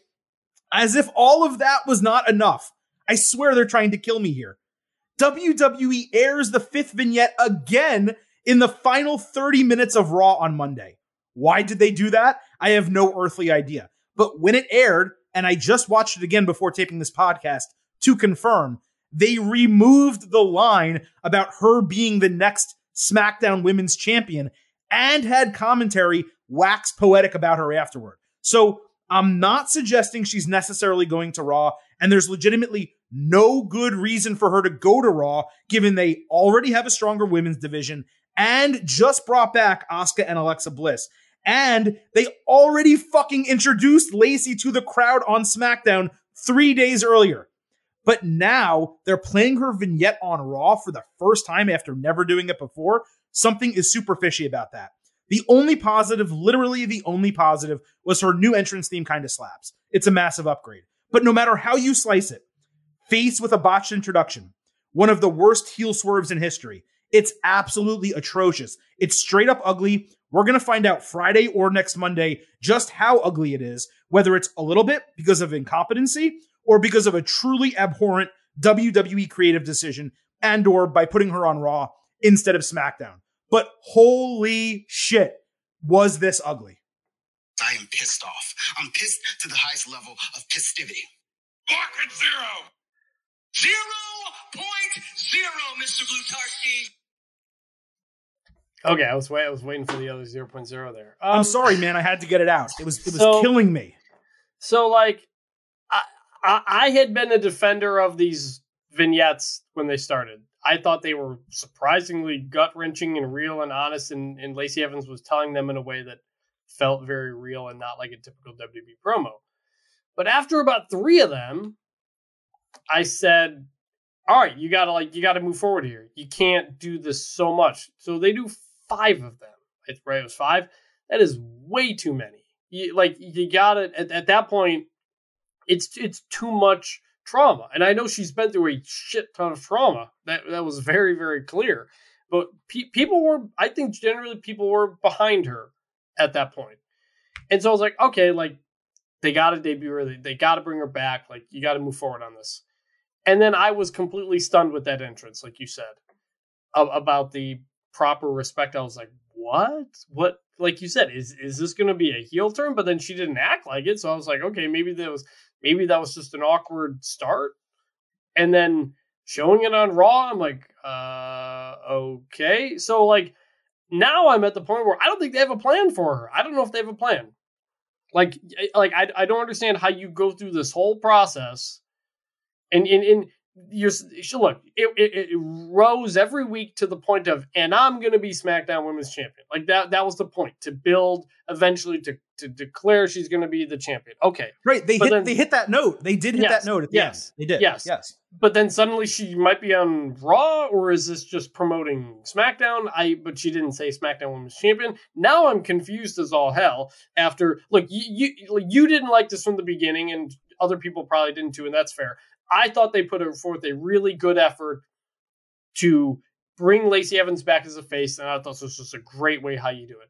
Now I don't know what to think about her or what plans they have about her. I can't believe they've already botched this re-debut upon her literally re-debuting.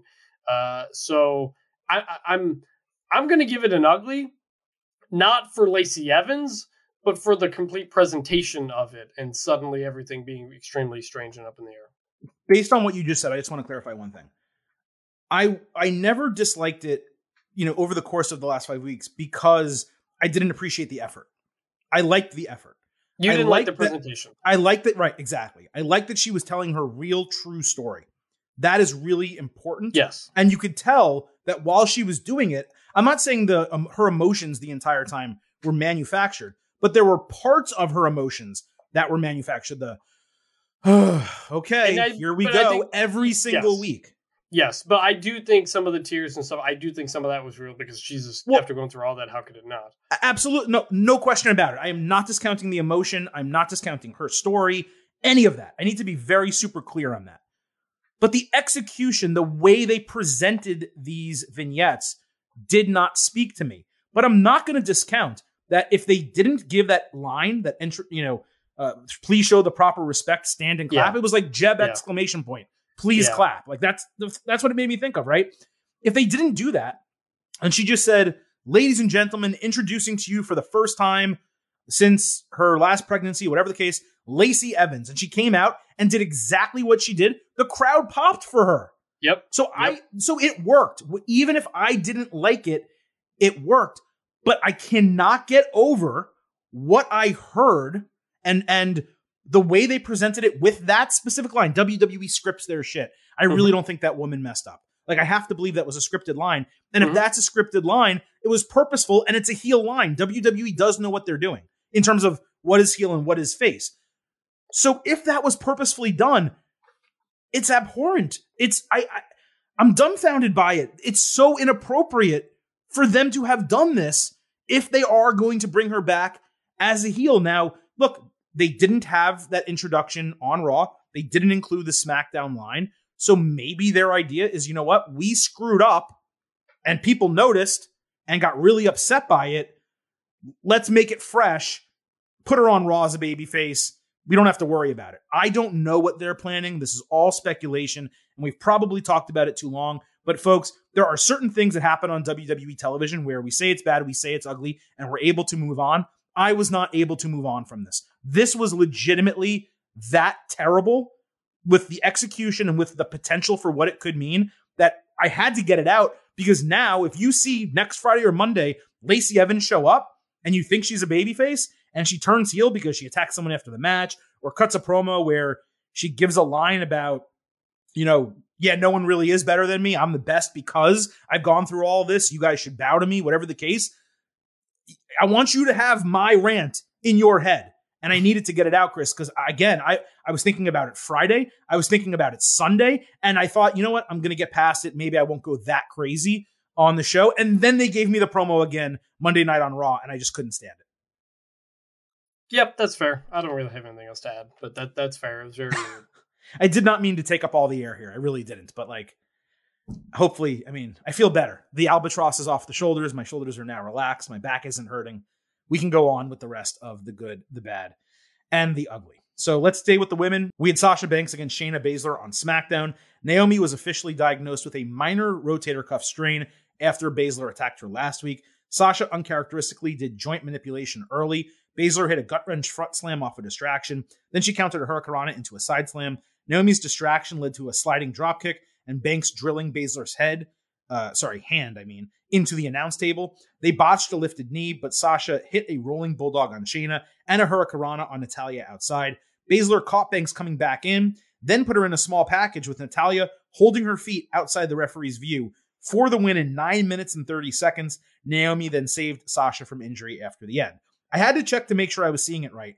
They let Shayna Baszler wrestle for longer than 3 minutes and actually gave her a win, not a roll-up loss. It was her first singles win in 6 months since November 2021. That fact, and the fact that also it came to Banks, is kind of mind-numbing.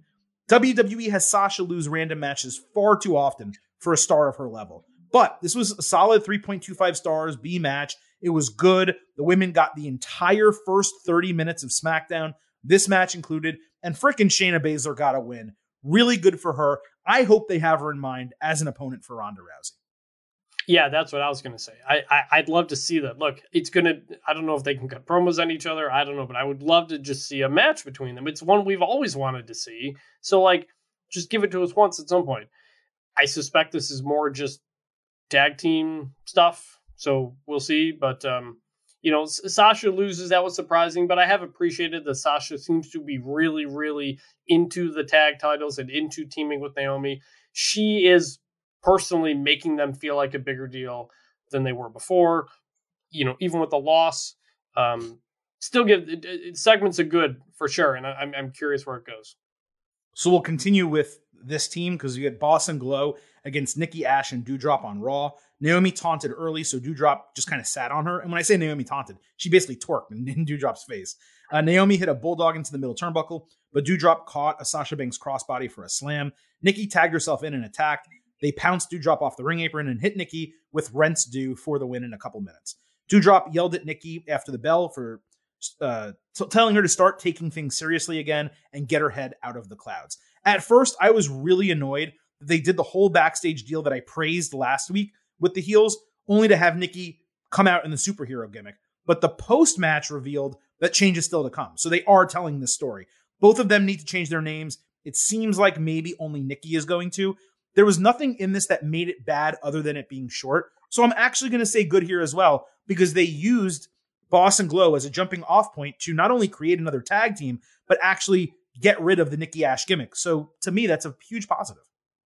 Yes, I agree. A low grade good for one that could potentially be a bigger one down the road. I was concerned as well. As first, you're right. I was surprised she came out as Nikki Ash like that. Surprised the match played out like it did. And I was like, But then we get the post match. I'm like, okay, they're letting us know there's more story coming. And whenever you do that, I'm going to be into it. So certainly a good.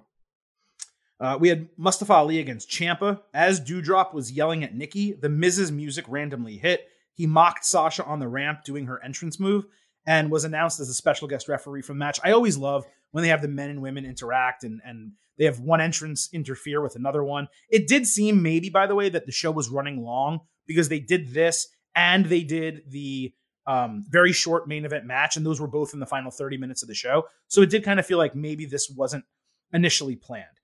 Ciampa and Ali, neither of them got their entrances. That's another thing that points to it. Ciampa, by the way, still hasn't spoken really since being called up. Miz failed to count an inside cradle that would have been a win for Ali. He had a rolling neck breaker.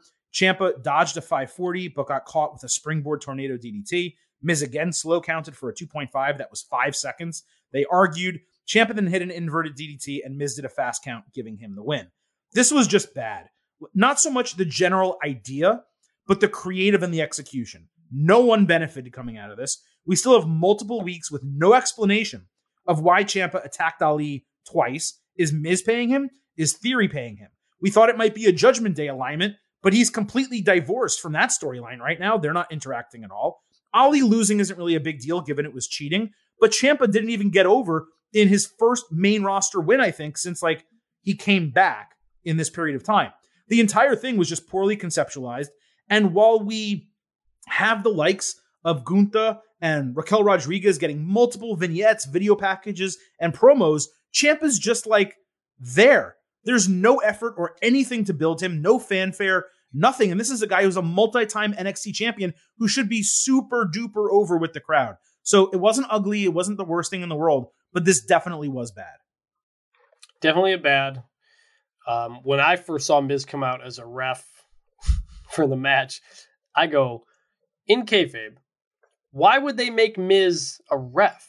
He's notoriously a bad guy. And right as I thought that, Byron Saxton, or who was it? Might have been Jimmy Smith. I don't remember who it was. One of my commentary goes, why does Miz get to be a ref? And then someone else on commentary, probably Graves, goes, because he's awesome. And I was like, all right, that's not a reason, but they at least acknowledged the question. So I was like, okay, I'll deal with it for now. But overall, yeah, this is what I said last week was that it didn't feel like Ali was feuding with Theory. It was more interesting what he was doing with Miz. So now I think he's feuding with Miz is kind of my takeaway from this. Miz is just floating around all these other Ali mini feuds. Ali already beat Miz. Ali already beat Miz, but the Theory stuff didn't go anywhere. And I don't know what Miz is just following Mustafa Ali around right now. And it's weird. It's kind of interesting. This segment was bad for all the reasons you said. So that was that. I wanted to say one other thing about Ali. Did you see the news segment bit he did on Twitter? Very, very good. Yes. The guy has often, for a while now, just kind of done his own promos on Twitter to just try to, even back in the Retribution days, to just gin up some interest because he clearly feels creatively hampered. And so he's just trying new things on his own.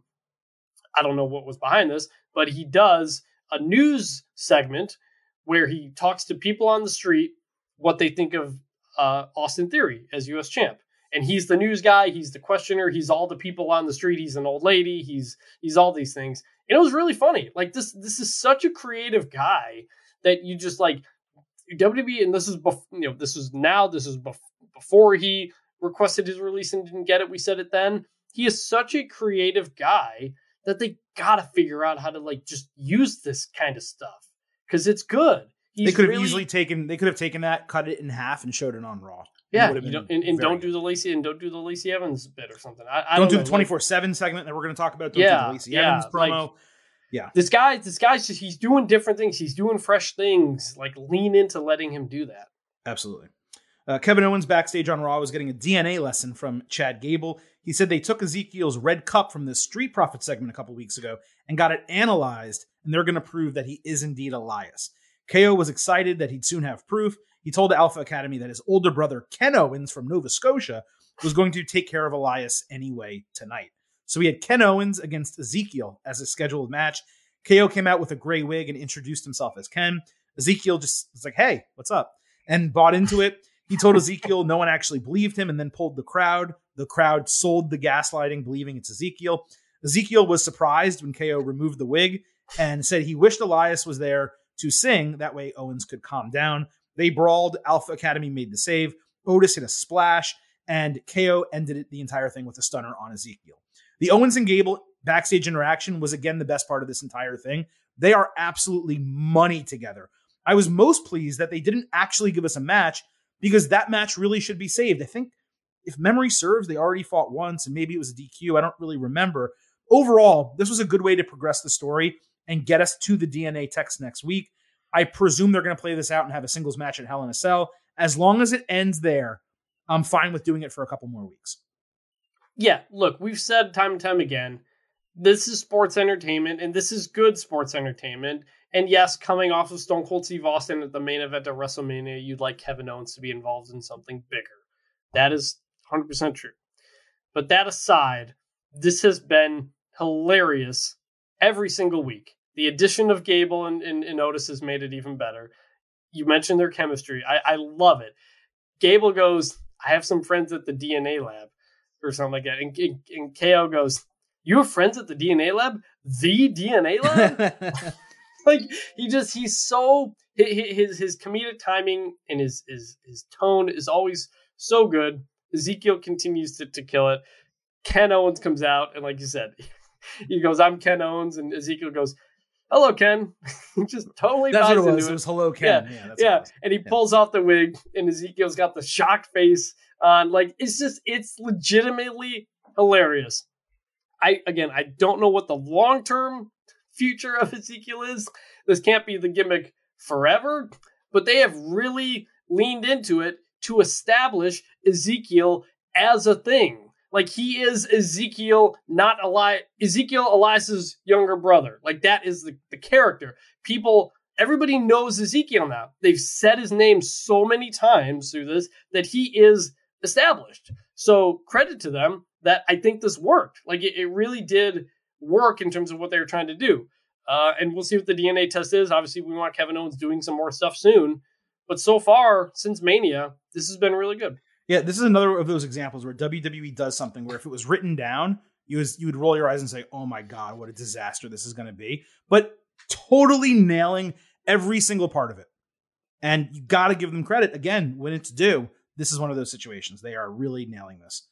On SmackDown, we had Gunther against Drew Gulak. They aired a video package of Gulak's failed tryouts before he returned to the ring as a competitor against a mystery opponent who was revealed to be Gunther. There was a stupid USA chant after the bell. I just don't like that. But at least the crowd was reacting to him. And all of his chops and boots this time also got crowd reactions, which was good. WWE did pipe in light boos on occasion. And Michael Cole tried really hard to put him over. Gunther then won with the powerbomb. This was exactly what it needed to be. The short storyline for Gulak, plus Gunther getting a real opponent finally, both of those are good. Yeah, it's a light good. It's better that it's not a jobber. It's better that it's somebody that they built a story around. So when Gunther does this, it means something. I'm not surprised at the USA chants, considering Kaiser, whatever his name is now wearing a German flag on his. They have his been. thing. He's been doing it since the beginning. Yeah, right. So they've leaned into the nationality part of it a bit. So that's just to clarify for anyone who doesn't watch NXT, Ludwig Kaiser, Marcel Bartel, and Fabian Eichner, who was a part of Imperium, they always had little flags on their stuff. So just to make it clear, it's not like a new thing. Yes, but they were from different countries too. Like, that was part of the emphasis. Like, they are from different countries, right? Gunther is not walking around wearing it. He changed gears anyway. It's not like they're clearly emphasizing him as German, both of them. So, yeah, they are. Well, no. Marcel Bartel is German.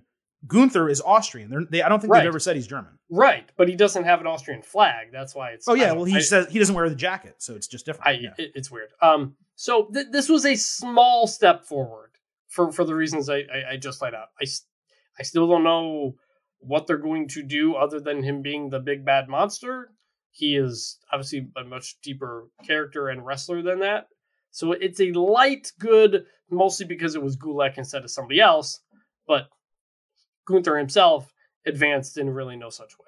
Yeah, it's interesting because the Gunther booking and character, it's really not that different from Walter. It's very much the same. It's like 95% the same. It's really just aesthetic stuff that's different, but it's not really clicking. And I think this is just one of those weird things in my head. If it was on Raw, I think it would be clicking a lot better than it does on SmackDown. And there'd also be more people for him to beat up. The roster is so thin that he's already gone through the jobbers. The local talent. Now he's going through like the jobbers like Gulak. This guy better win the Intercontinental Championship soon. Like, because there's only so many people left to get to Ricochet. That's how I look at it. And by the way, I would have no problem with an awesome Gunther Ricochet match and Gunther winning. That would be a perfect person to dethrone Ricochet, who obviously we want to be built up strong, and losing to Gunther. There's nothing wrong with that. But anyway, we're going too far. We've had a long enough show. Let's just keep going. A couple more things here really quick before we get out. VIP Lounge happened on Raw. MVP demanded the fans show respect for Omos, and WWE piped in boos. Cedric Alexander came out to put them over, assuming he was part of their success. MVP said, hey, look, I like you, Cedric, but you're not part of us. All of a sudden, Bobby Lashley's music hit. Lashley straight up murdered 3 security guards. MVP sent Cedric after him. Lashley tossed him into the barricade. Lashley then clotheslined Omos over the top rope. Cedric saved MVP from a beatdown and jumped off the top rope into the Hurt Lock as the heels walked away. Given this feud is headed for a rubber match, this was expected. Alexander got more time on the mic than anyone else, and he was pretty funny, so I appreciated that. Later backstage, Lashley challenged Omos to a steel cage match next week. I was just happy that it's going to happen soon and we're not going to have to do another month of this. But it is strange that they're doing a steel cage match so close to Hell in a Cell when that is, of course, the superior, more violent structure. I'll actually say good here. It was really a whole lot of nothing. But again, if there's not anything that comes out as notably bad, I'm not going to go and say it was bad. So I'm saying it was good. The one question I have is where the hell is Shelton Benjamin in this entire thing? Yeah. I literally wrote down, you said it right there. I wrote it down in my notes on this segment. Nothing really happened. It was fine. It's set up next week's match. That's all it did. Yeah, I like you am intrigued and excited that this is maybe going to end sooner than later. You know, like I think both of their matches at pay-per-views have been fine, but you can only do so much. Right. I don't think this is on Hell in a Cell level, so cage match makes sense. Maybe you don't want to put that on the Hell in a Cell pay-per-view for that reason. So it's fine. Like, it's another one of those like light goods. There's not much more to it. Right. Yeah. Veer Mahan fought Frank Loman. They did the Byron Saxton pre-match interview with the Jobber. He tried to get babyface cheers by saying he was doing it for his family and he had triplets. The guy was basically the same size as Veer, which was nice for a change. He did get a little offense. He also got a "he has triplets" chant from the crowd, which was pretty cool. Veer crushed his ass with the $1 Million Arm and cervical clutch for the squash win. The fans were actually into it. This was really the first time that they started buying along with Veer. Maybe this was just a really good crowd on Raw. But there was also, once it ended, no reaction whatsoever after the bell. Veer did stop roaring like a lion, and it was nice to see him go up against a guy that size. Again, he finally got a reaction because they were building up the people he's facing. So I really don't want to, but I'm going to say good here because, again, there was nothing specifically bad about this. It was just nothing. So you can take that as it will. Maybe we should add a category like good, fine, bad, and ugly. I don't know, but it wasn't bad, so it was good. I'm kind of giving it I want to give it a light bad. It was better than the previous Veer stuff, but it still wasn't good. Like the whole, like, the Jobber gives a speech. Like, they do that periodically. Like, sometimes it's interesting. I think they've done it for Gunther once or twice too. But when you tell the guys like real life story, that all of a sudden, like, that's wrestling 101. Like, you watch matches from the 80s, the squash match, you'll have a Jobber who will say something like that. And it's like, oh, there's like, I can make a connection with the person in the ring because they're not coming at me like a cartoon character. They're coming at me like a person who has a family and he wants to take care of his family. Oh no, he lost. I wanted him to win. Like, it's the basic stuff. They should do that with every story. Just give character work to everybody. But like you said, there was no reaction when he won. Veer continues to do nothing. I imagine he's building to some point to have some sort of challenger, but like Gunther, like, it's nothing right now. So I'm going to give this one a slight bad. I mean, this one and Gunther, they're so close. They're right on that good bad line. I think I just inch above for Gunther and just below for Veer, and the difference is basically Gulak versus a Jobber. And then lastly, we had Reggie backstage on Raw, surprised to get divorce papers from R-Truth on behalf of Dana Brooke, even though last week it was made clear that Dana Brooke wanted a divorce. He tried to serve Akira Tozawa also, but Tozawa knocked the papers out of Truth's hand and ran away. Dana and Tamina watched the entire thing, and the whole gimmick was he hasn't been served yet, and until he's served, he doesn't have to respond. It's just so crazy how this thing is awful one week and legitimately funny the next. I praised it last week. I thought R-Truth and Reggie were great. This week, the whole thing was back to being ugly. Honestly, I think I missed this segment. I don't remember this. You're better off for it. I did not catch it, so I can't give it any credit, I guess. Apparently I missed it.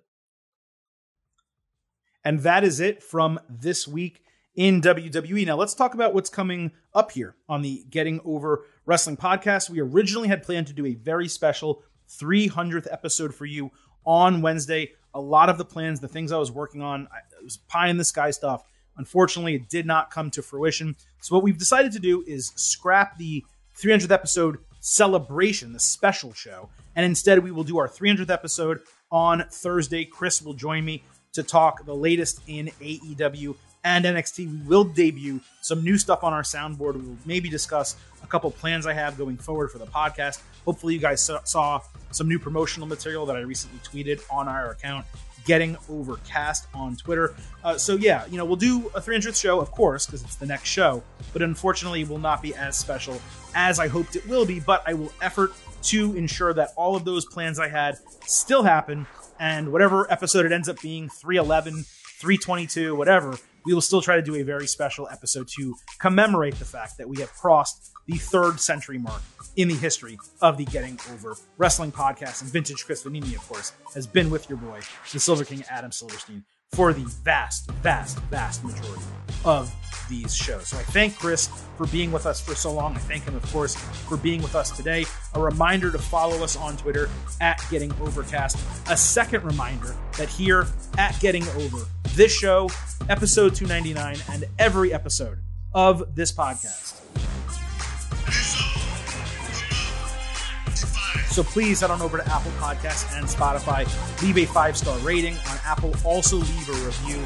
Tell people why you love the show, why they should subscribe, and why you have listened to us for so long. We appreciate each and every one of you getting overheads, and I cannot wait to be back with you in a couple days on Thursday for episode number 300 of the Getting Over Wrestling podcast. Thank you all for listening.